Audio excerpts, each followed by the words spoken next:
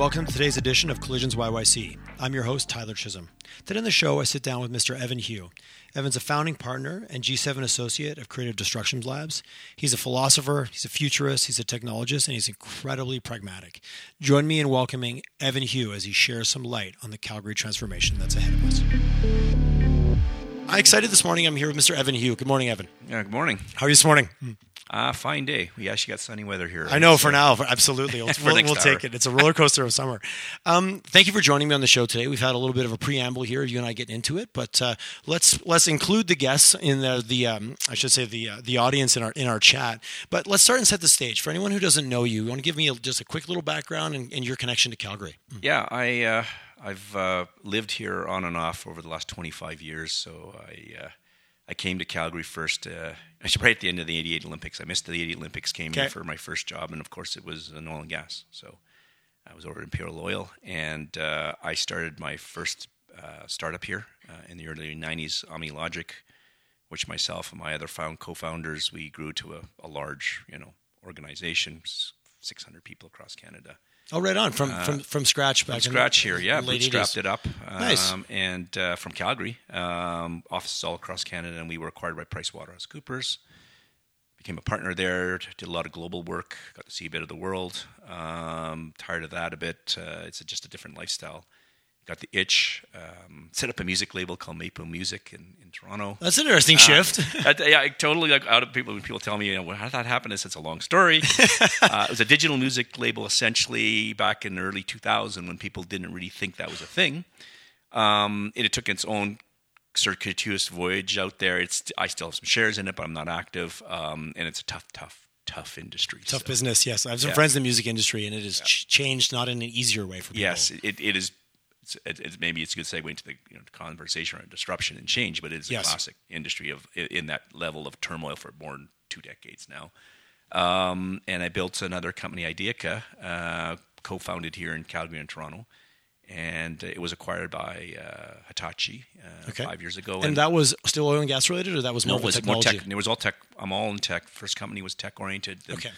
Maple Music was tech oriented. Ideaco was professional services in technology and software development. Okay. So very firmly rooted in the tech space for everything that you've been involved in. Yeah. Mainly supply chain, back office, CRM. So things that the average person doesn't see, but very intertwined with corporate life and corporate business, right? So, which led me to, I had moved off to Montreal for a while and Vancouver to get my businesses going. I'd done work with like many Fortune 500s, so across Canada, Bombardier, Suncor, Hydro-Quebec, Hydro-Ontario, Toyota Canada. It's like the who's who. I had a very good inside view when you do their work on supply chain and financial systems. You literally are peeling back the layers. Yes, I understand how the internal systems all work of these organizations, and I see the similarities and their differences. And I had that privilege actually, as an outsider, to see their corporate culture in action too, right? How these companies thought and what they did, because we built the systems that implemented their strategies, basically. So, but 5 years ago, probably actually now 10 years ago, I was starting to think about, I knew I was probably going to exit Ideaka, and we were venture capital funded and my own founder money with my other business partner, Mike Elk here. And we knew there had to be an exit of some sort or a transaction so that our investors could get out. And when it came, I decided I didn't really want to do another thing, and I wanted to be more involved. And I was very involved in the startup community through Startup Calgary activities there, and then with Innovate Calgary, and now it's Platform Calgary. So I was on the board of directors. I was a volunteer to hackathons and startup weekends. Nice. So you took some of that, redirected your energies into helping other things get going. Yeah, and several of us were part of the formation. I wasn't the original founder, but I was a close follower of the A100 as a group of tech founders that wanted to give back. So we mentored and coached.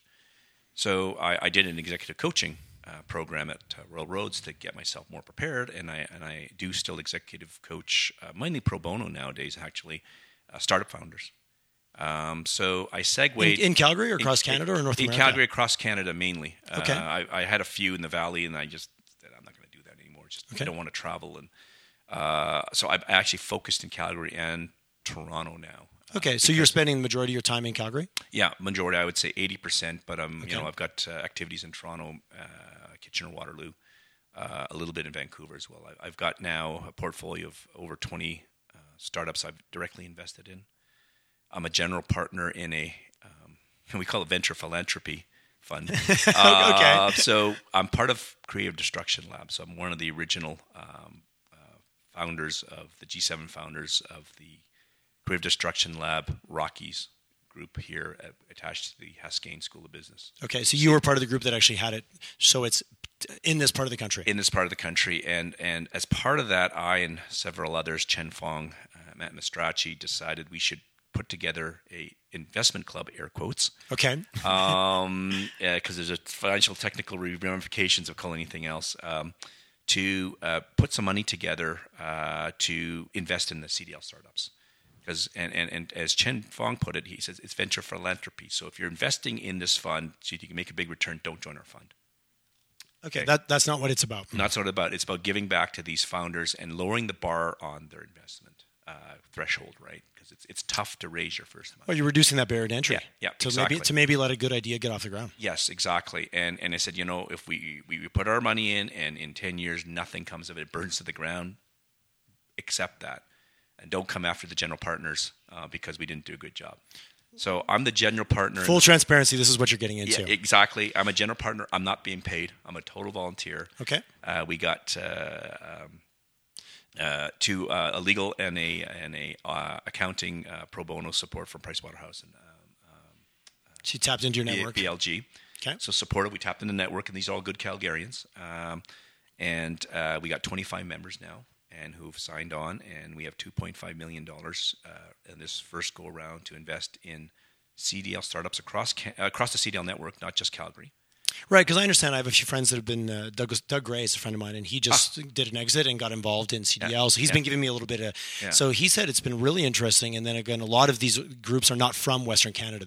They come into to this environment, which I didn't understand that initially. Yeah. I mean, the majority of the companies are from Alberta. Okay. And I would say, I'm not sure, a significant number. Okay, so the high percentage. High percentage, like probably 70, 80. Don't quote me. Yep, okay. And we're trying to diversify, and this year we took in 50 companies, into two cohorts. Next year we'll do another 50 companies that come into ours. And overall, I believe CDL is at Rotman. It started at Rotman in Toronto. Okay. It's at Sauder in UBC. It's at HEC in Montreal. It's at Dalhousie. On the East Coast, it's in New York City now, and there's an Oxford one in England. Okay. Oh, interesting. So it's quite so it's true global true perspective. Global. So we're looking at all investments across all CDL companies, right? And so we've your group specific and the Rocky kind of division or department takes in 50. You look at 50. Yeah, we look at 50, and then each division, each branch would look at 50. Is it branch? Is that the right way to say? You know what? It's good. I don't know. I should know this better too, but I'm not in marketing. Yeah, I'll call it chapters, right? Okay, yeah, all right, that's a good one. And they each like the Toronto one's huge. I mean, they've been around the longest. I think they're going to 6-7 years now. They founded it, and I believe they're either at 6 or 7 now. Groups of 25, so that's 150 to 175, which is every year going through this program. Which is fantastic, because to a certain degree, it is a numbers game. It totally is. I mean, absolutely. And many of us believe that startup investing and sort of the growth economy is a numbers game, and it's about having a large funnel. It's like sea turtles making it for the ocean. Right? Yes. A bunch hatch, a bunch of them don't hatch or to get eaten in their eggs, right? And then a bunch crawl across the sand and get into the ocean. If you can make it to the ocean, right, which is kind of like your Series A funding. That's a good metaphor. You're out in the ocean now, right? And you're doing your thing, and you're in your sort of growth stage, and maybe you get a Series B or you get some debt funding. But there's still lots of threats swimming around. Oh, absolutely, right? And lots of threats. That's a good image. I can picture that. Right, but and we want sea turtles to come back to our beach to lay eggs again. And that's sort of like the unicorns and the anchor companies. And we've come so close in Calgary to having these, but most of us, myself included, our companies got acquired by multinationals, and our companies faded away over time, and the multinationals moved the operations away or changed things or whatever, and we never had that anchor company that could spring off the next little eggs, right? Because that's what usually happens. You look at the other economic jurisdictions, and there are anchor companies So, employees from an Amazon leave or Microsoft into Seattle. They join startups, but they have this whole ecosystem and community of other people right. and resources. Which I had a converation with Ray DePaul. We talked a lot about Waterloo and kind of what happened there, and RIM being that anchor, and how it just keep constantly spawning this mindset as well as this culture. Yeah, I'm a huge supporter of Ray's programming. I taught 6 years over at MRU in the entrepreneurship program, and Ray's dead on about that. Ray witnessed that firsthand. I'm witnessing it as well. I have two of my sons that go to Waterloo.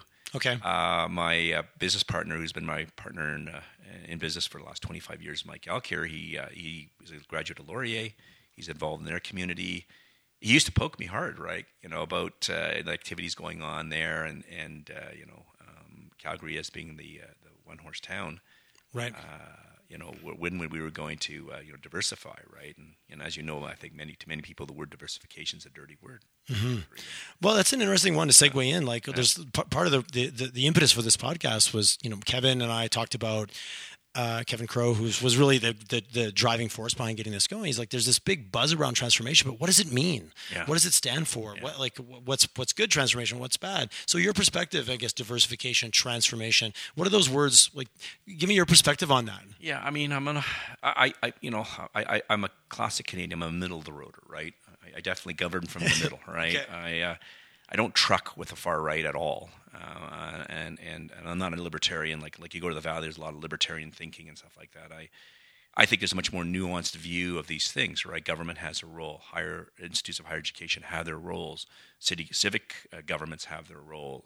The individual entrepreneurs in their communities have a role in all of this, right? It's not a simple, get rid of regulation and money and lower your taxes, money will flow in. That seems to be incredibly naive.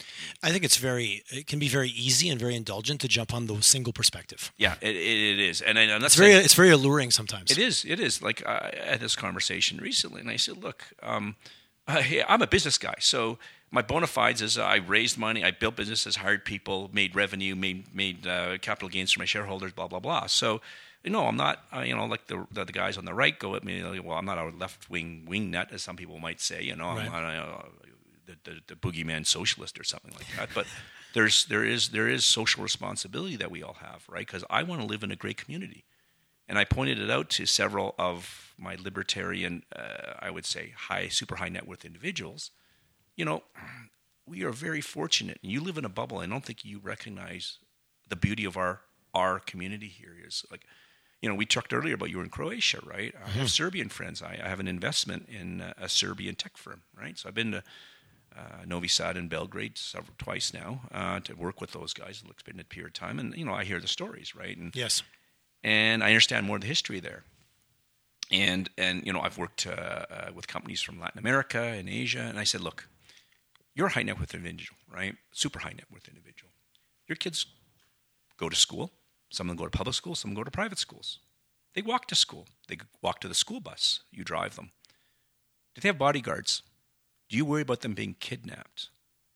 Can you walk out your back door and hop on a bike or take your car down to a cafe on 17th Ave or Kensington or Eau Claire and sit on the patio and have a coffee and not be recognized or not worry and walk freely without fear of being robbed or kidnapped or anything? Right? Mm-hmm. And you don't have to see extreme poverty. Yes, we have issues with poverty and homelessness, substance abuse and all those things. But in the grand scheme of things, we have a incredibly free, open society. And I don't think you put any value on that. Because do you want to go, have you witnessed what's it like in another country? You live in a gated community, you have bodyguards. Mm-hmm. Your kids are picked up by chauffeurs. They're put into your private school. There's gates around this thing, and you're escorted everywhere in your life. And so you live this gilded existence, and you think, and I it's just, my opinion, you think you're free, but you know what? You're actually not that free. So, and you can't buy that freedom, right? Because that freedom comes with the community, right? It does. It's the environment that allows that facilitates that. Mm-hmm. Yeah, it is. And you have to contribute, right? It's like an offshoot of the tragedy of the commons, right? We have to, the tragedy of commons talks about, we have this, let's say a common field that we all bring our cattle to feed in, right? Mm-hmm. We set up rules to make sure that, we each individually take the right portion out of the pasture, so we don't destroy the pasture. But of course, human nature, as it is like, maybe I'll sneak a little bit more for my cows. No one will notice. Well, if we all do it, if everybody does it, and which this is why we have regulation, and this is why we have community standards and all that. But you can also look in reverse. If we all gave a little bit more, how much better would our community be, right? So you look at community gardens where people volunteer, and you put a little bit better fence to keep the squirrels out, this kind of thing, whatever it is, right? Keep the rabbits out. Yeah, exactly. We all do that. Our yields get a bit better, right? So I think which to your point elevates the whole. Elevates the whole, right? And I think we need to think more that way.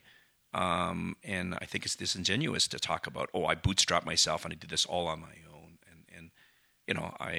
I come from a perspective as, I didn't grow up with privilege, right? I mean, we were an immigrant family. My father came over to Canada essentially as a political refugee.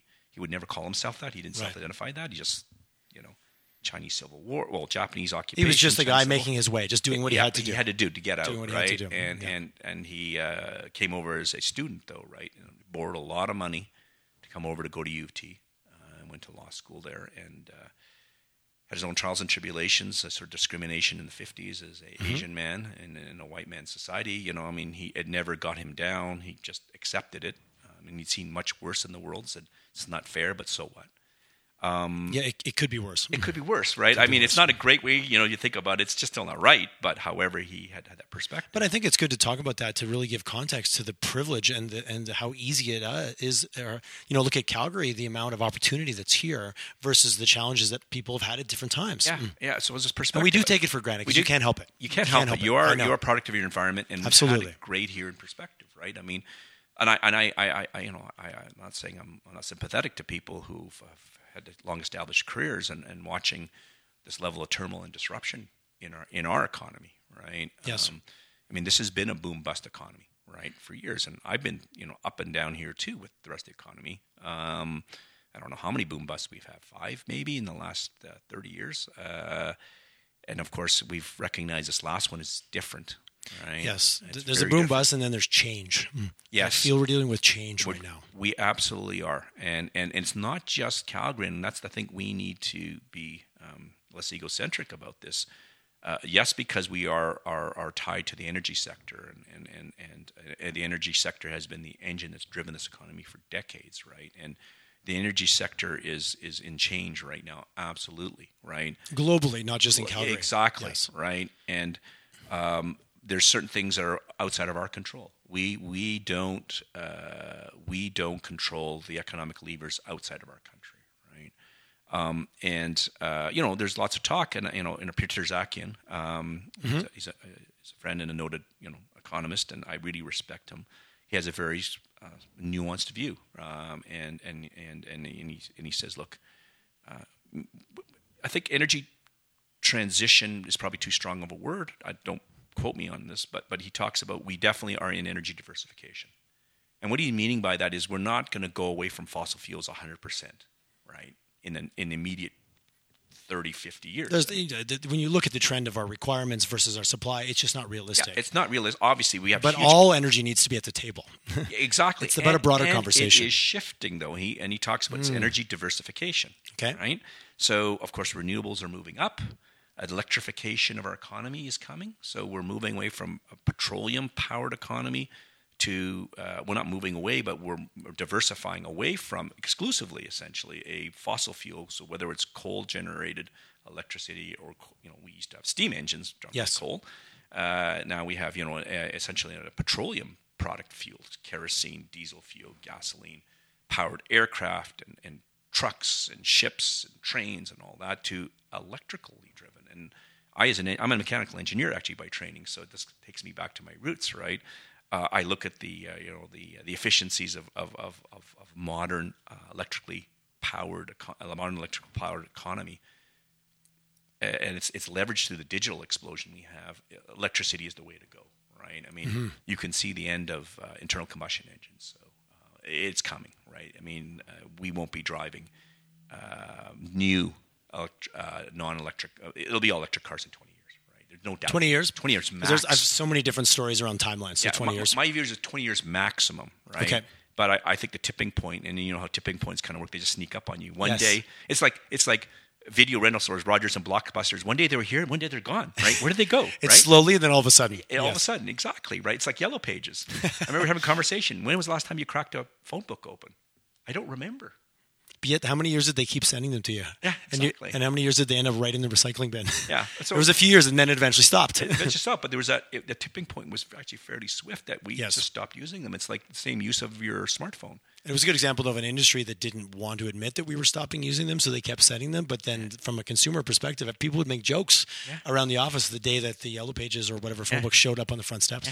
Yeah. So you see these things, and energy and transportation and things will, you know, they're no different. They're not immune to these effects, right? Right. So you know, when the internal combustion engine passes away and passes the torch over to electric cars as the mode, you know what? I've listened to many of these economists debate back and forth and whatnot, and there's the bulls and the bears and the pessimists and the optimists and all this kind of stuff.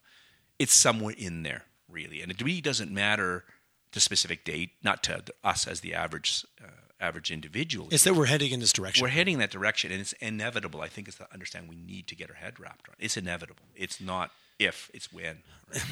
That's a nice way. It's not if, it's when. It's like, it's not going to happen. It will happen. We just don't know when. So when it comes back to Calgary, exactly, what does that look like to us? What's that? What's like?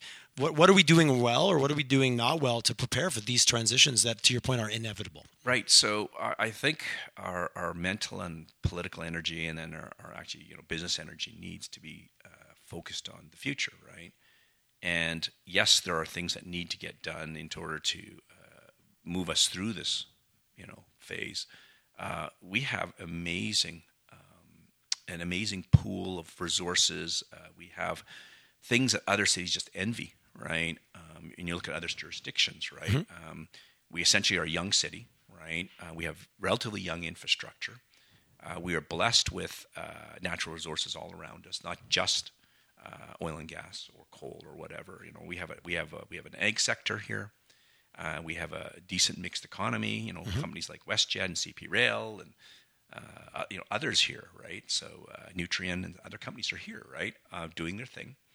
And we have, back to this whole community thing, we have great, generally speaking, great public facilities. We have solid, good universities and post-secondary institutes, SAIT and ACAD and Mount Royal and Bow Valley and UC. I'm probably going to miss somebody that can get upset at me.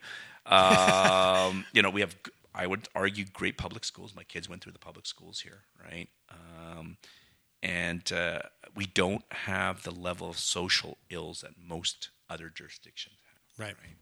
Not to say we don't have social problems, but there's always challenges in any type of environment. But the quality of living and the quality of everything we have access to is very high. Yeah, and I would agree with you for 100%. And others outside of us, have said, best city or in the top 10 in the world to live in. And I would argue for sure the best, because one of the things is we're not a monoculture.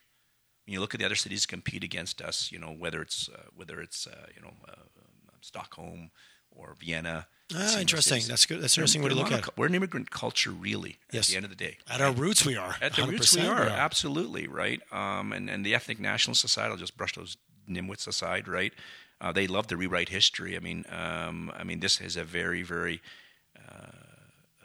a long, winding story of all the various groups of from the First Nations to the first settlers that came out here, and on the Métis Nation, right? It gets complicated in ways of other immigration, right? The Ukrainians and the Russians and the Jews and the Chinese, which is all part of the formula. Yeah, those are all the ingredients that went in to bake the cake. Yeah, it is exactly it. And the thing that's interesting for us, and I was just recently in Switzerland visiting some friends over there and doing a little visitation with their innovation community over there too. It was more of my own fact-finding mission since I was over there. But the one thing that Swiss talk about is that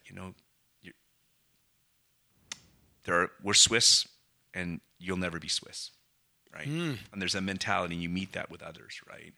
And the Swiss often don't even like themselves because of that, right? And that's interesting, because you're from this canton, and you're never going to be. So when two Swiss marry from two different cantons, well, you're from Zurich, and you're from Biel. And, well, I don't This know. is very, it's fundamentally into itself is limiting. It totally is. And they see that limit. And if the ones that have moved They even away, recognize it. They recognize it. And the ones that moved away go, man, I find it hard to go back. I find it hard to go back. Because once you've seen the other side. Right. So we take it for granted. Once you take the blue pill. Well, there's that. Exactly. I can't unsee this now. Yes, right? Exactly. But, you come back here and you realize, we don't have that, right? Well, we have issues again, like ethnic nationalism and our far right. There's always going to be pockets of that kind of extreme thinking. And we talked earlier, like I grew up in Quebec. You spent some time in Quebec. And growing up in a English versus French and kind of that environment and living through referendums and things like that. And I moved out. I always said to people, I said, it was so wonderful when I first moved to Alberta. In Quebec, politics was the first topic of almost every conversation at the dinner table, at the bar, out for wine. Here, 40-year conservative, no one talked about anything. Yeah. And I don't know if that was so good either, but I think now we've got a bit more of a dialogue, but it was such an extreme, it was polarizingly different. Oh yeah, I was astounded because I love mixing it up and discussing geopolitics and stuff like that. And I'm not an aligned issue, like I said earlier. I'm definitely ruling from the middle. I'm one of those probably now, unfortunately, rare individuals which actually looks at policy, right, and tries to dig under the covers, right. I recognize that human beings, unfortunately, we think we're logic driven, right? But we're really emotional. It's the biggest illusion. It's a huge illusion. It is, right? Absolutely. And getting back to Calgary, we have a bit of that going on today too, right? I mean, the evidence is in front of us of the things that we probably should consider what to do, but our emotion is, many of us we have the sunk capital fallacy issue. Right. Our careers, our lives, our homes, our business connections are all built on an old. I like the sunk capital concept. Like, wow, I've been in for so long, I don't have an option. It's like I got to recoup this, or I got to stay at the table till 4 a.m. in Vegas because it's going to pay out eventually. Yeah, exactly. Sometimes you got to walk away, or maybe move to a different table. Well, and that's the thing, and it is troubling because if you're in your 40s and 50s and you've invested in this, yes. I understand. I'm sympathetic because there was no reason not to go all in. I say, quote unquote. Well, if you look at the track record, even the booms and bust cycles were short, and we came out of them. Yeah. Versus a change cycle, which is I think what we're in now. Mm-hmm. Yeah, it's that classic thing. When your taxi driver tells you invest in real estate, it's time to get out of real estate, right? Yes. And when we got this idea that it was $100 barrel oil was going to be something forever, and the world's always going to need oil. I remember scratching my head as a technology guy, and we're comfortable with concepts like Moore's law. And the constant innovation and constant advancement, and the idea of within 18 months to 2 years, the price of something falls in half. We expect that. And I went, why wouldn't you interpolate from that, saying that's going to have global ramifications on all of us, and which is starting to play out now. And right. It doesn't happen as fast as the optimists do. Obviously, there's a lot of transitionary challenges and infrastructural challenges and cultural resistance, but change is inevitable, and it's one of those things we should know that change is the common factor in all of this, right? And people want to deny that. People love nostalgia. We want to resist, yes. Yeah, and I always find it amazing. I'm open for change as long as these fundamentals stay the same. Yeah, and human beings are very good at looking. We're comfortable walking in the future facing backwards for some weird reason. Right? Walking to the future facing backwards. Yeah. So that's what we do. That's what we're doing right now in Calgary. All right. We really need to turn our head around and see what's going on over the horizon, and some of it might be frightening. Some of it is frightening. Right? Well, it's yes. It's the unknown, and we're in a pool of global unknowns too. Every other region and jurisdiction in the world is grappling with this. It's just that we are very well equipped, and we don't seem to realize we're well equipped. Right? How do you mean? Expand on well equipped. Okay, so back to, we're a wealthy economy by any standard, right? We have geopolitical stability, what we talked about, right? Yep. We have rule of law, right? We have a multicultural, open society for the most part, right? You and I, we're males, of course, so we get the female thing. But, so however, we can go pretty well anywhere we want in this country. No one's going to stop you. So you had a transit visa? No, right? Absolutely, yes. Compared to traveling in almost any other part of, especially overseas. Right. Yeah. And yes, there's some institutional racism. We have it good. We have it good. Generally very good here, right? Our tax regimes, I know everyone's talking about our taxes are too high. Everyone says taxes are too high. In the grand scheme of things, it's not bad, okay? as a business Again, guy, compared to the way it was, it's not good, but compared to other perspectives, and I think to your point, keep your head up and look around. right? And you know what? Lowest taxes it's not a panacea, right? I mean, if lower taxes would be the way to go, I mean, you'd be going to places like, why isn't Mississippi a powerhouse economically? Okay, I'm going to just lay that out there for you, right? And other countries that do really well are high tax jurisdictions like the Netherlands or Sweden, right? It's not that simple. Back to your point, it's never the one thing. It's never one answer, right? Yeah. So back to our advantages. But it's easy to jump on those bandwagons because they're appealing. Exactly. They're easy, we simple romanticize them. Yes, yes. It makes it easy to say, and also take the responsibility from myself as part of this community. Say, well, I can't do anything about because taxes are too high. Yeah, it's a refuge of a scoundrel, right? Like when you hear about people go, when people said that, my business failed because, I understand, the sensitivities when you have tax shocks, right? But, a tax shock killing your business, come on, right? I mean, there's a lot of inputs to your business, right? Right. And when you actually grind the numbers out, and I'm a numbers guy like everyone else, I would look at your business, I went, you know what? That tax increase affected, let's say, 0.7% of your gross revenue situation. That shouldn't have been the straw that broke your camel's back. And I get that analogy. Maybe it was a straw that broke the camel. There were a lot of other straws there. The camel was weakened prior to it for whatever reason. That's a fair point. That's a fair observation. So I get it. It's never the one thing. Yeah, and I realize when you have already oppressive tax regimes, it stops economic development. But in the grand scheme of things, ours isn't bad. It's actually reasonable, right? Well, there's huge improvements that we can, and there is a bit of a race with other jurisdictions to lower taxes or have more efficient regimes or more incentives, right? And so, however, again, because we have great infrastructure, right? Think about the advantages that we have with public health. I know this is a very controversial thing, right? And our public health will always be better, and blah, blah, blah, blah. And our system could be more efficient, but again, in the grand scheme of things, it's pretty good. And as a Canadian, we don't think about moving to a different jurisdiction and a new job and thinking about how are our health benefits. You and I don't worry, and our families don't worry if we get hit by a car. If my sons, I have older sons or adult sons, and in school and stuff, and they get hit by a car, and two of them are in Kitchener-Waterloo, get hit by a car. I'm not worried that they're not going to get health care. Right. And then it's not going to be at a certain standard. Exactly. Right. And that has interesting effects on social mobility and growth and attracting people. We don't take advantage. Well, arguably, how much more bandwidth do we have when we don't have to worry about that? Right. It's all these cumulative things. So we have these things. We don't have, I think, the mindset to move that way. Right. We have lots of well-educated, highly skilled professionals, but their skills and their mindset have been honed to one. Many of them are in one industry. Right? Although the industry that's been affected the most, right? It's oil and gas, both on the production side and the service side, right? So it's hard to fill a loss of 50,000-60,000 jobs. It's hard also, but maybe more importantly, it's hard to get over the psychological impact that it was a dynamic growth industry that is probably capped now, right? And let's be respectful. There's a group of individuals that bought into that story. Like I committed, I went all in, I did my education, I dedicated myself, and now all of a sudden, like there was a certain degree of like I had the rug. I resent the fact that I had this taken away. And that's a real thing. Like it's very real. But we all have to move on. Well, you know what? That is the reality. And it's one man's curse is another one's blessing. I switched out of oil and gas early and went into software. Right, I really found software appealing.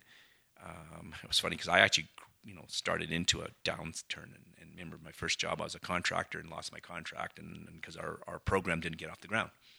It's like, okay, I see how this industry works. It's boom bust, right? I'm not so sure if I want to be in this thing. And I the work really wasn't my thing, right? And so software was, but then I discovered software had its own little treadmill of craziness, right?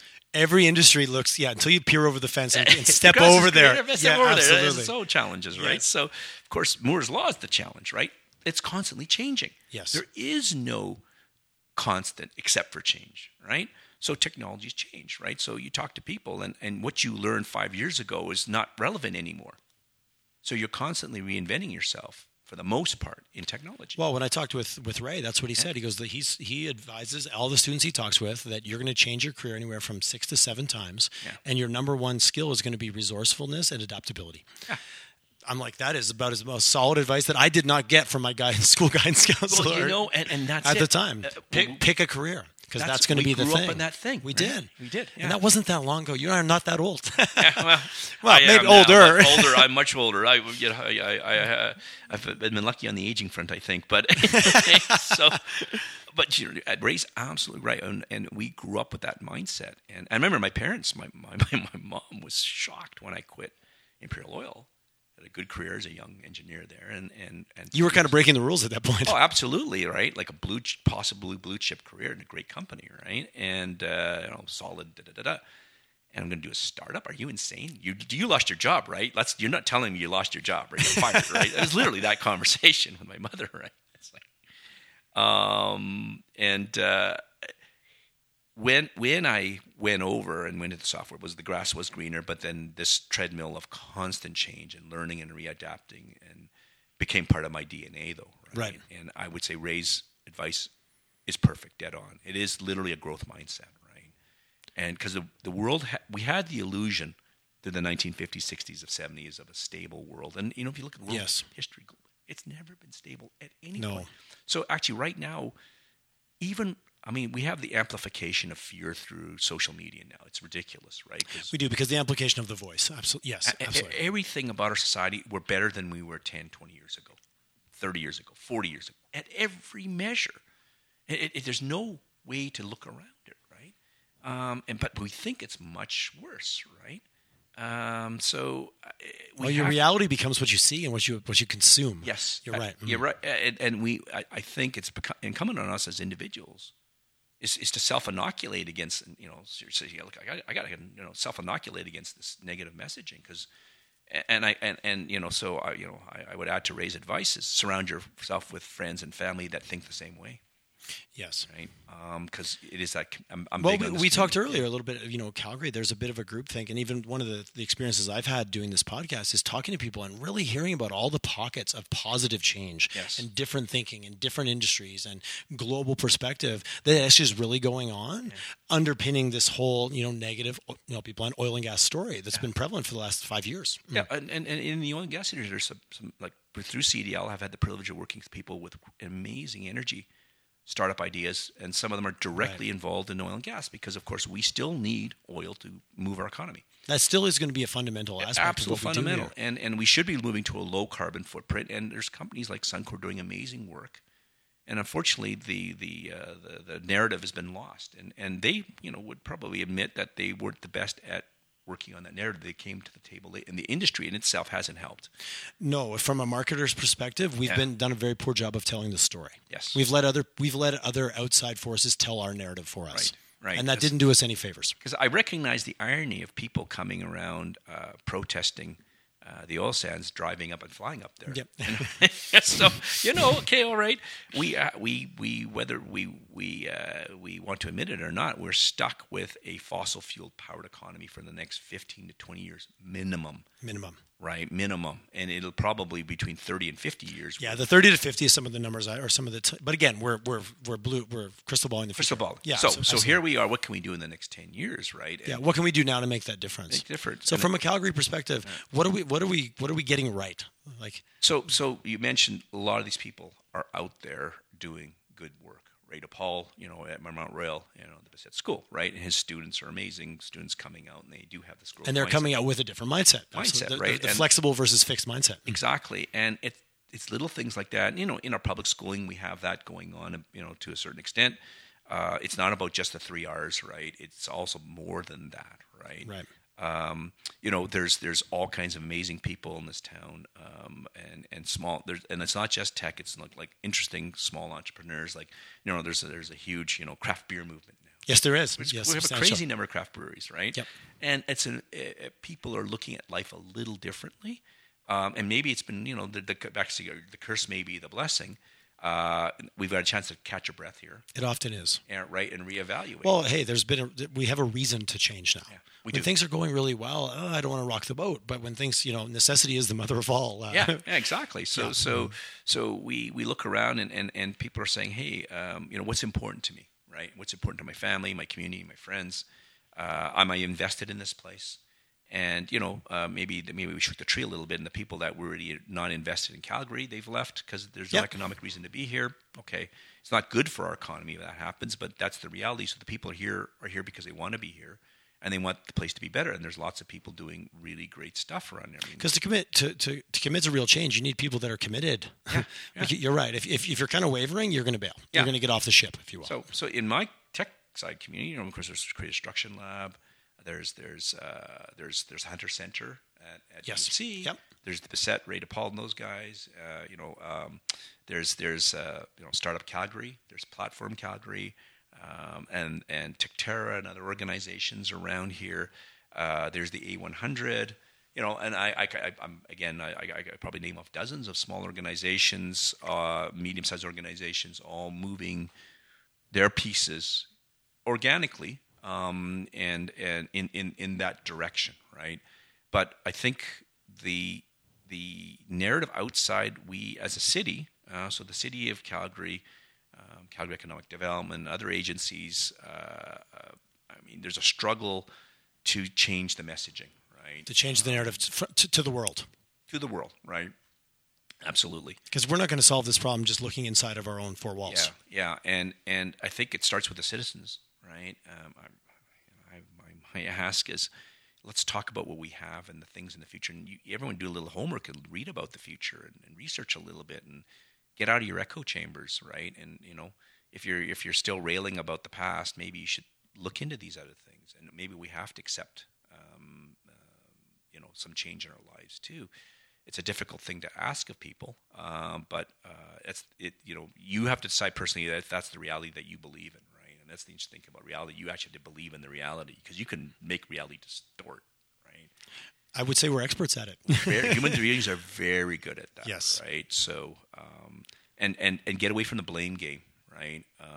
As an entrepreneur, one of the things that's interesting is you work without a net, right? So when you hit the pavement, well, you can't blame somebody for pulling a net away because you never had a net. Yeah. Yeah, if I run into a tree, I was driving. I was driving. I was at the wheel. Yeah, the tree didn't move into my path. Okay, so and I think blame and fear are negative emotions that are easy to flow into, and it takes great self-reflection, and it takes away responsibility. Yeah, it does, and that's very dangerous. It's dangerous, and we're in that right now. That zeitgeist is too much in this province, right? Okay. Back to what the good things we have, and I'm not saying everyone's going to be an entrepreneur or that kind of thing. I'm not expecting that, but for each person to look at, if you ask yourself, what have you done for self-improvement, right? What have you done to give back to your community? And what have you done to make our community as a whole better? It doesn't matter whether you're volunteering at, let's say, a homeless shelter or you're volunteering at a startup event. I'm back to the tragedy of the commons. I've not heard that story. If we all take a little bit extra, what are we left with? But what if we all give just a little bit more? It doesn't take much. And that's business, social, that goes right across the board. That's very interesting.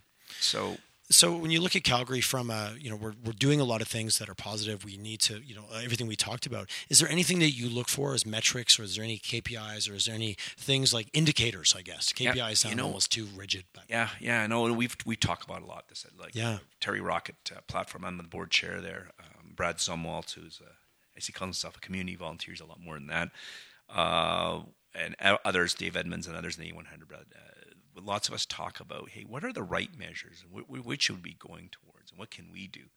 And we realize that obviously as individuals, even in our small community, we can only move the needle so far. Right. So we've talked about. Well, I remember we looked at other jurisdictions, right? So I use the Kitchener-Waterloo region as Ray DePaul says it's an interesting talking point. Mm-hmm. They've had double whammy devastations. In the 90s, their industrial base disappeared, right? Their manufacturing jobs disappeared. Like downtown Kitchener was pretty well devastated. So it was very much. It was actually, I think, in many ways worse than the crisis the oil and gas industry in this town faced. Okay, interesting. Yeah. Well, when you read the history of Waterloo, it's been very interesting on kind of yeah. how it got anchored and got successful, and then how it completely flopped, Yeah. and fastest growing jurisdiction in Canada to like the boom and bust. So it's a very interesting one as a parallel. It is. There's many inspirations, lessons to be learned there, and because when the manufacturing went away, but they started working on trying to leverage the university. It was all through the university, correct? It was two And gentlemen that kind of really David drove Johnson, who was the president of the school, and other sort of community volunteers, and people, Tom Jenkins and Ian Klugman and others, and I don't know all the names, and I don't know the full story, but they, the city, the mayors, whatnot, they came together and they put some plans together and they made the investment, right?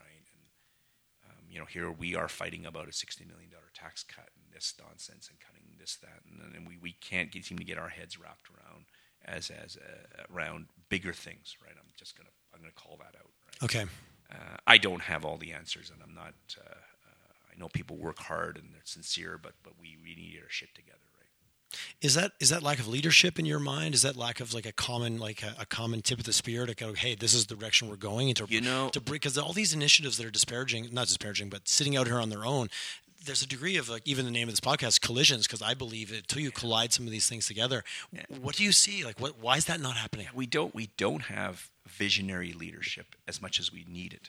Okay. Right? We have decent leadership, I think. We have good people, well-meaning, and they're competent and all those things, but no one's created a narrative that we can get behind. That we can all rally behind. We can rally behind. That North Star rallying point. Yeah, North Star, right? And our provincial governments seem to have not been able to do that. Time will tell with the new one that's come in. They have the opportunity. Relatively early days. Early days. I'm hopeful maybe change, right? So who knows what change is going to bring. But when you look at Kitchener-Waterloo, they definitely had community members that put their shoulders behind it, and it was very altruistic. It was about us. And they got lucky with RIM, and they got unlucky with RIM. Right? There's two sides to that coin, and we all know that story. Yeah, we all know the story, right? So, but when RIM going down was another existential crisis for them, right? And it was definitely economically the equivalent of the downturn in the oil patch year, right? Based on the relevant of the size, the scope of that community. So if you look at the communities, let's say 300,000 people, we're let's say 1.4 million in the greater area, right? And RIM went down to about 10,000 jobs, right? So 5 exits, 50,000 jobs, right? But what was interesting was the people, we're used to the boom bust cycle. And when the oil and gas industry has a downturn, people go, it'll pick up in 10 months, 18 months. Yeah, there was a trust, or that this too shall pass. Exactly. Prices will recover, because they always do, because demand is there and world economy is growing, blah, blah, blah, blah. It didn't happen this time. And 4 years later, it's not going to happen. Right. We'll get some bumps and things like that, but oil prices will stay low, and it'll be a competitive environment, right? Very competitive environment for production, keeping production costs down. But people were waiting for that, hoping the jobs would come back, and it didn't. Well, I've read a couple articles that we were holding our breath. Yes, absolutely. And sooner or later, you run out. So they're getting very blue in the face, absolutely, right? And 4 years 4 later, years is a long time to hold your breath. Yes, and Kitchener-Waterloo, when RIM came out, there was no. The company basically crumbled, and they didn't die, but it crumbled. Well, there wasn't also that ingrained culture, like, this will come back. Yeah. Once it went down, everybody's like, okay, this is it was a big moment. Yeah, and they rallied around that. But interesting enough, the advantage is you don't dilly dally in that situation. Well, the boat's sunk. we're rowing for shore. Yeah, exactly. We're not going to hang around and wait for it to come back up out of the water. Exactly. It's interesting. It is. That analogy is very apt, right? We got to get doing something. We'll grab some wreckage and float ourselves over to this island, and we'll start working on something, right?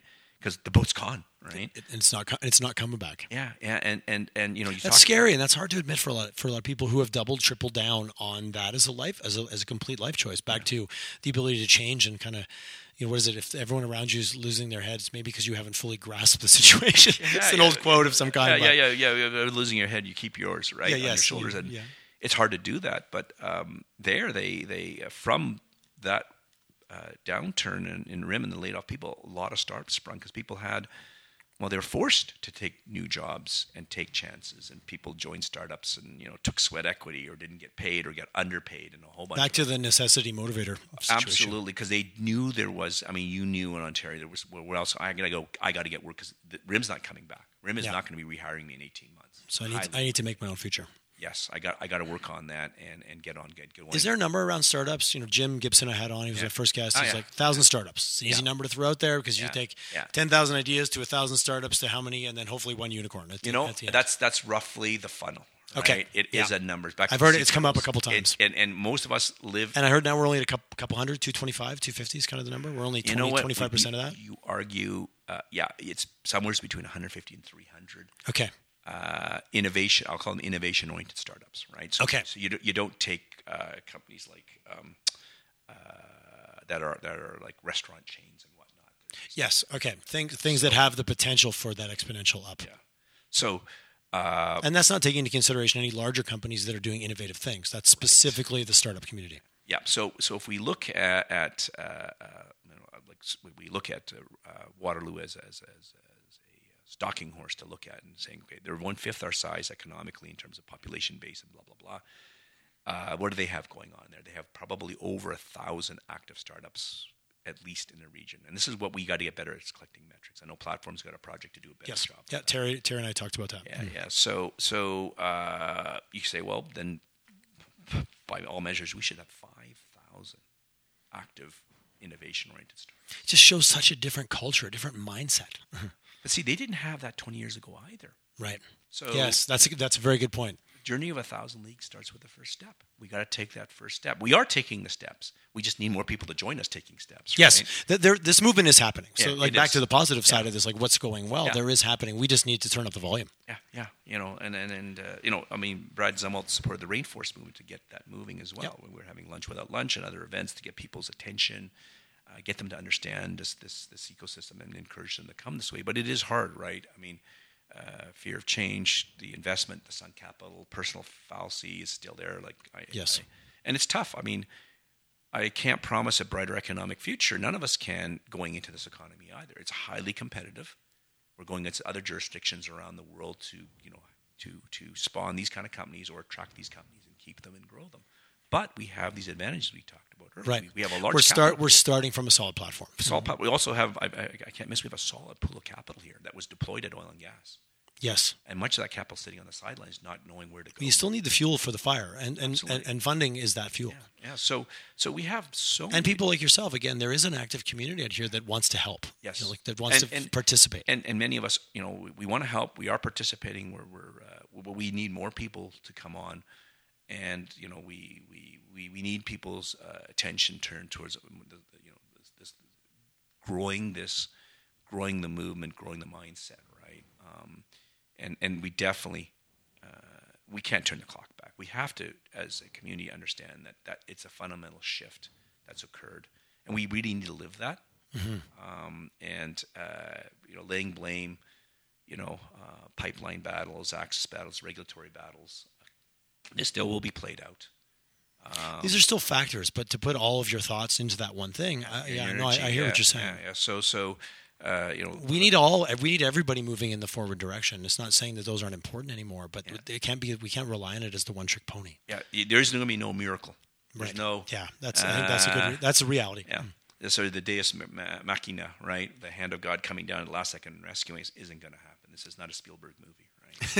Right? T-Rex is not going to come out and snatch the raptor. Boom. No. Where did he come from? Yeah, right? and then the Hollywood arc finishes and everybody lives happily ever after. Yeah, it's an unknown future, and but we have this information, we have this resource base, we have this talent pool. We have all these things working in our favor, and we have an existing group of entrepreneurs and companies and amazing companies running around this town. It's not big enough per capita, and that's what we have to multiply. Right. So based on all the resources that we have, based on the size of our just population base, that's where the numbers we're lacking. Yeah, we should have 10,000. Well, to hear a 300,000 population like Waterloo to have 1,000 startups and we have 200, that's backwards. But the only thing that can be boiled down to is mindset. It is into thinking. It's mindset, community support, right, and mindset about their leadership. Okay. And maybe our leadership needs. It's a tough sell. right? Because we're bigger, which is our curse, because it's harder to move something that much bigger. Yep. They were smaller. It's hard to get the ship to pivot. Yeah. But on the flip side, they were so small. It's like, who gives care? Like Waterloo, that's a weird little place. Like, why would you be a tech center? Yes. What's different between Kitchener, Waterloo, and towns down the road like Cambridge, which is part of this now, but or Woodstock, or any of these other smaller Ontario towns, right? And they're all. It's just that they went all in. They went all in early, and the university was a huge part of it. And we have those assets. We U of C, U of A up the road. We have amazing AI talent at the U of A. So yeah. It's interesting. When we talk about things to measure, there's tangibles, but so much of what you're talking about now, they're intangible to the second they're not. Yeah. And looking at, it's only 1,000 startup. There's so many little steps in between the changing of our mindset and ending up with a number like that. And then out of those 1,000 startups, where does it fall? Well, if we go down the funnel. Yeah, we go down the funnel. So, if you start with 1,000, those are just ideas, and they're people in their garage, in their basements, in the coffee shops, and they haven't. Maybe they made a minor commitment to build on that, and they need to cross that threshold and say I'm in, right? So that essentially means quitting your day job, which is a huge shift, right? Yes, and there's being entrepreneurial, and then there's being an entrepreneur, right? And there's those people that do that, but there's also people who join them who have to quit their day jobs. Yes. Right. And as entrepreneurs, we look silly by ourselves. That's right. It's a team sport. Totally. It is absolutely. The mythology is ridiculous that it's one person. It's always a group. There's always a group of founders, and then again back to your Hollywood. We love to romanticize the single figurehead that did it all. That's just not how it works. And myself, I had my other co-founders. I had my senior staff that joined me early in the company, and so forth. We being able to put that team together early, that's a critical aspect of these successes. And this is why Waterloo or Silicon Valley and all these Toronto, Vancouver, these communities that have decent, great startup activity, they have that community so you can find those people. Yes. It's networking. Access to resources. Ear to the ground. And the human capital and the experience and what you're going to get from bringing those people together. Yeah. I mean, human capital is where it's all about is that, and how do you access that? How do you grow it? Right? How do you make people say, you know what, I'm going to commit to this because I see a future in it? And that's right. And back to that narrative, because you want to pull people even from outside of Calgary here, but there's got to be a narrative around like, okay, if this doesn't work, where am I going? Where am I going to go next? That is one of our challenges. Okay, so I've heard that from a few guests. Yes, yeah. So I just graduated from got a comp sci degree, and I'm specialized in some some interesting machine learning stuff. Wow, there's 6 companies in Toronto that gave me offers already. Right. And if things don't go well at those companies, I can move to the next company right next door. And there's like literally hundreds of companies working in the machine learning space over there. We got dozens here, maybe, if that. Right. So it's like, what's going on here? Right. I got to pull up stakes. And that's scary. I was talking to Terry, and both of his sons are moving to Montreal.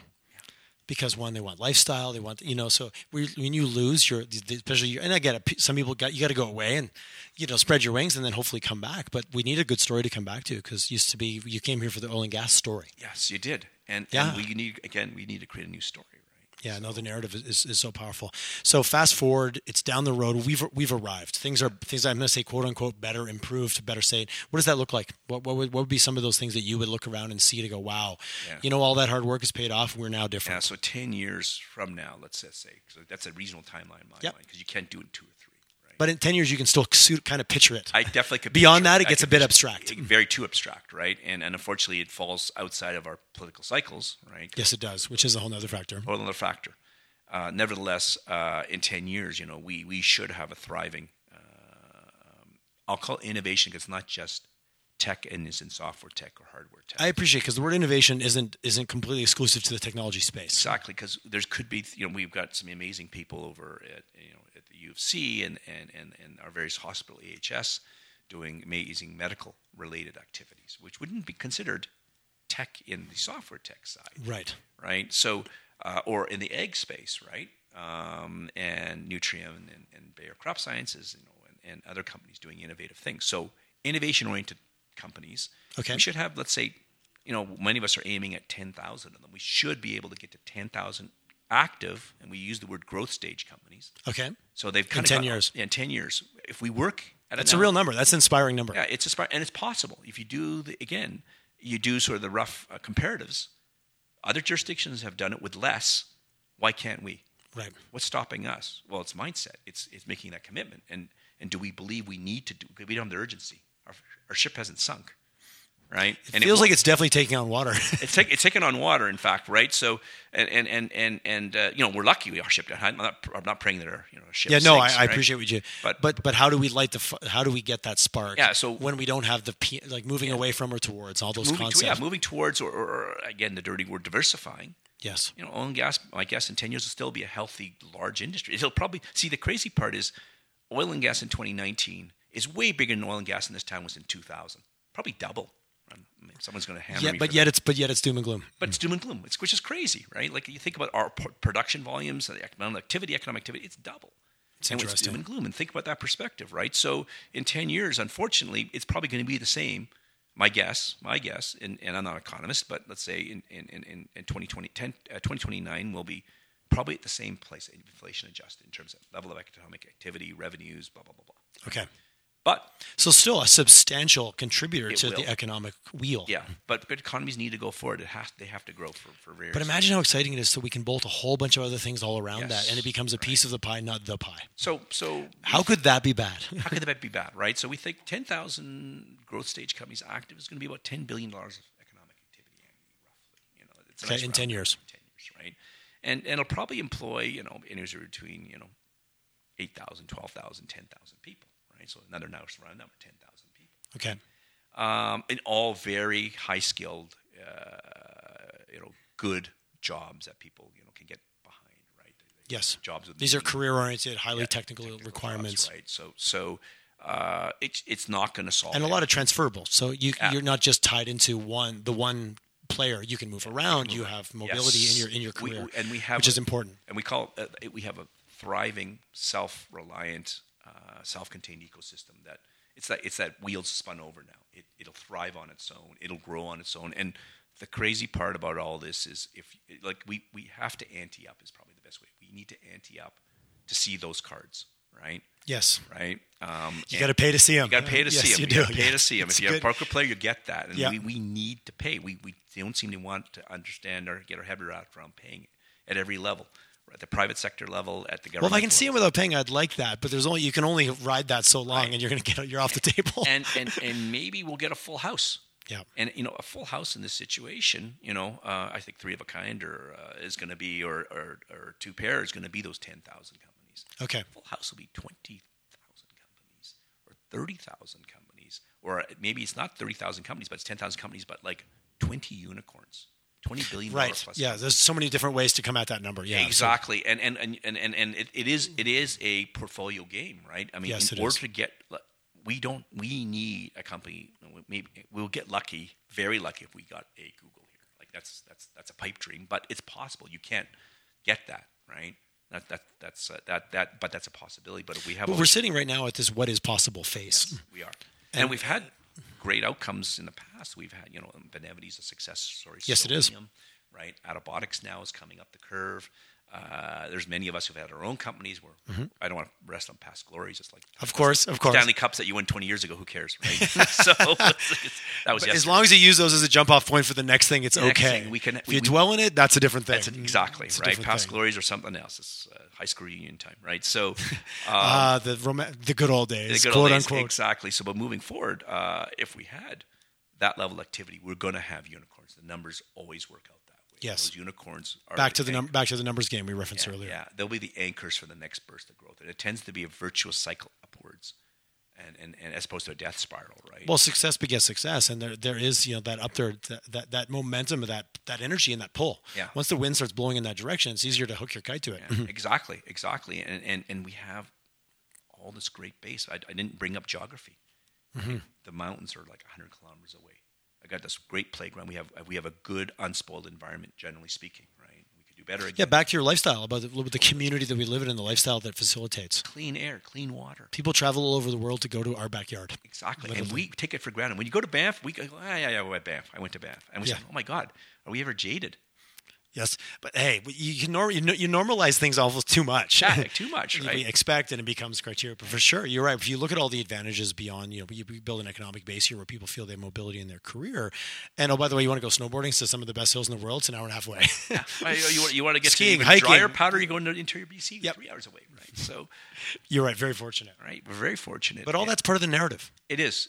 When you look at the people that we want to bring in, and they're looking for a broader lifestyle, they're not looking to work 80-hour weeks. They want to play. They want to live. Well, I mean, and the world is going to change, right? I mean, there's obviously with automation and things, no one really knows we're into really uncharted territory. Right? Yes. So universal basic income kind of conversations come up, and Piketty talking about concentration of capital and all the dangers that are out there. They're real, right? But I think central to, I think, a thriving, healthy, free society is a healthy, thriving middle class, right? Absolutely. And well, you look around the world, you can see lots of examples of that. Yes. And I think we need to protect that. We need to find ways to continue the growth and the vitality of our middle class, right? And we need to understand, like, it's back to it is. We have to have a half full narrative. We got to stay away from that. I mean, it's too easy to go there. I don't want to be a Pollyanna, everyone's sunshine and roses on the other side. It's not. Yeah, there's a difference between being like that, being realistic, and then just being overly negative. Yes, absolutely. So there it is. Those are all subjective terms. But we would start it in motion. I mean, it would start with, if you look at, like I said, Toronto made similar investments. I still remember when they built Mars out, and it was a bit of a real estate debacle and the costs and all the stuff. But in the end, it paid off. Well, Montreal, some of the changes they've made around, they've doubled down on. They went all in on AI. AI, exactly. I mean, someone who grew up in Montreal that just couldn't really get it going, and now to hear some of the things that are happening there, it's exciting. It's very exciting. Mila Institute over there. And I love Montreal, but if Quebec can get out of its own way, I'm not going to get jumped on for that. Then we have no excuse. Yeah, exactly. Montreal could get out of its way. And you know what? In many ways, that's a very apt term, because we have to get our own way too. 100%. Because arguably, right now, the only people holding us back are us. It is absolutely. I think that's a truism. Absolutely. Because there's this victim narrative, serves no one. Yeah, and I find it somewhat ironic that a province that prided itself on being entrepreneurial and go get it is taking on a victim narrative. Part of what I fell in love with this province was its entrepreneurial, the we can all be successful together mindset that I found when I came here. I moved away from not having that. I moved here. I'm like, wow, this is a different world. Yeah, that's why I stayed. I came here too. I'm a transplant too. I mean, I grew up in I lived in Saskatoon. I was born in Kingston, lived in Saskatoon, Winnipeg, Toronto, and then came out here for school, right, university, and I got used to that too. And it's easy to fall in love with it. It's easy because we had opportunity here, and there was always but somehow this last 4 years is it's a real test. Well, our metal's being tested. Absolutely, and I think it's incumbent on each of our individuals to support each other but get the dialogue moving in a different direction, right? And be supportive of these things and not negative. And it's not us versus them kind of a thing. If you're not with us. No, we're in it together. We're in it together, right? And like I said, the future is very bright for us if we take that approach, right? I shudder to think if we went down the other track, right? Because I definitely don't believe we're going to be able to turn the clock back, right? It's not going to be the same economy. It's not going to be the same, drivers. It's going to be a different world. And if we believe that, we're betting wrong. And the argument is that it could be just better. Let's not forget that there is an option that there's a better version ahead that has all players included. Yeah. Well, and that's why thank you so much for coming on and having this conversation, because that was the impetus really for this podcast is, come on, let's get some different rhetoric out there. It's all rhetoric. Yeah, let's just shift it in the direction that we think, I believe will set a foundation for, a brighter and better future in a town, a province that, we're here because we love it. Yeah. Because you can go anywhere. We're highly mobile. We live in a great country. I choose to stay here. So let's make it awesome. Yeah. I thank you for doing this. I mean, it's amazing that to have this podcast series going and inviting people with these diverse voices and opinions, right, in the narrative. Thank you. And thank you. It's my pleasure. Hey, last but not least, if someone wants to get a hold of you or reach out, what's the best way to get in touch? You know what? You can hit me through LinkedIn. Okay. I always respond. Don't expect a 24-hour response, but you will get it. Yeah, it's not lost. I will get it. It's not lost. Or look me up at Platform. I do a lot of work with Platform. And I encourage you to come down and see Platform Calgary. We're building a new innovation center down there on 9th Avenue, which will be opening up in a year and a half. And that'll be part of one of the small pieces moving us in the right direction. Well, I had Terry on. I think Terry went in the order that we're going to release these. Terry is going to be two episodes, so everyone would have already heard Terry. Oh, there you go. Then I had Daenerys Zampini on yesterday, so she had some interesting views, and then you today. So the platform story is being weaved through this whole podcast series. I'm really excited about it, and Terry really gave me the nuts and bolts of it, and I got really motivated, and almost smiled at the fact that like literally the mandate for that organization, its different iterations, hasn't really changed since 1981. No. The need to diversify, it's time. It's time. Exactly. What's old is new again. It's totally, it's not exotic. It's been around. And change is the constant. Yes, 100%. Evan, thanks so much for your time. I'll let you get on with your day. Thank you, sir. Right.